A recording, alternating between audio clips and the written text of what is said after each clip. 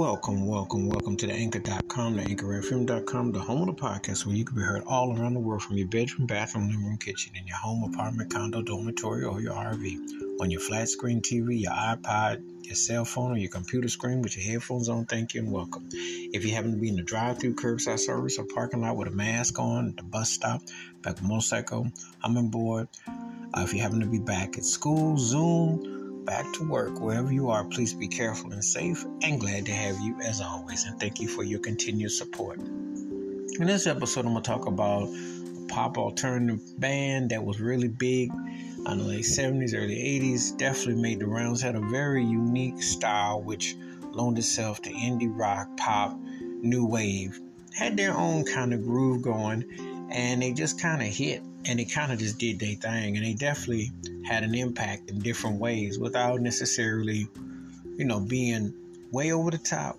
but they definitely hit their stride in spots. The name of the band is the B-52s, and the name of the song is Rock Lobster. And this is one of them songs that sounds like a parody. It's a fun kind of groove type of thing. The arrangements is very distinctive. The thing about the B-52s, they had this call and response thing which worked well for what they were doing, and it was part of a new wave pop thing. Catchy rhythm sections and guitars, keyboards. It was real catchy, had a real catchy kind of rhythm. It was almost like it was a throwback. It's almost like you want to think if he took those old Frankie and Annette Funicello took those old beach movies, and with the music and the vibe, and then you kind of put more of a synthesizer or a certain clap track to it, and you made it more beach, but yet more synthesized to the new wave. That's kind of what it was like. Rock Lobster was definitely one of them songs that had some groove to it.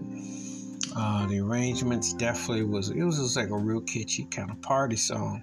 And it's one of them songs that kind of goes on, and it just kind of like, it built to a certain point where it was definitely one of the more catchy songs. You understand when you hear the groove, how it caught on so well, because there's different ways you can interpret. And that's one of the things that they were able to do with their music. With the way everything arranged with their vocals and the way the production, it just kind of complemented everything. And it was just like one of them things where you're like, this ain't a bad groove, It's an interesting groove, and they had an interesting way that they approach music. And that's one of the reasons why the B-52s kept a loyal following and fan base.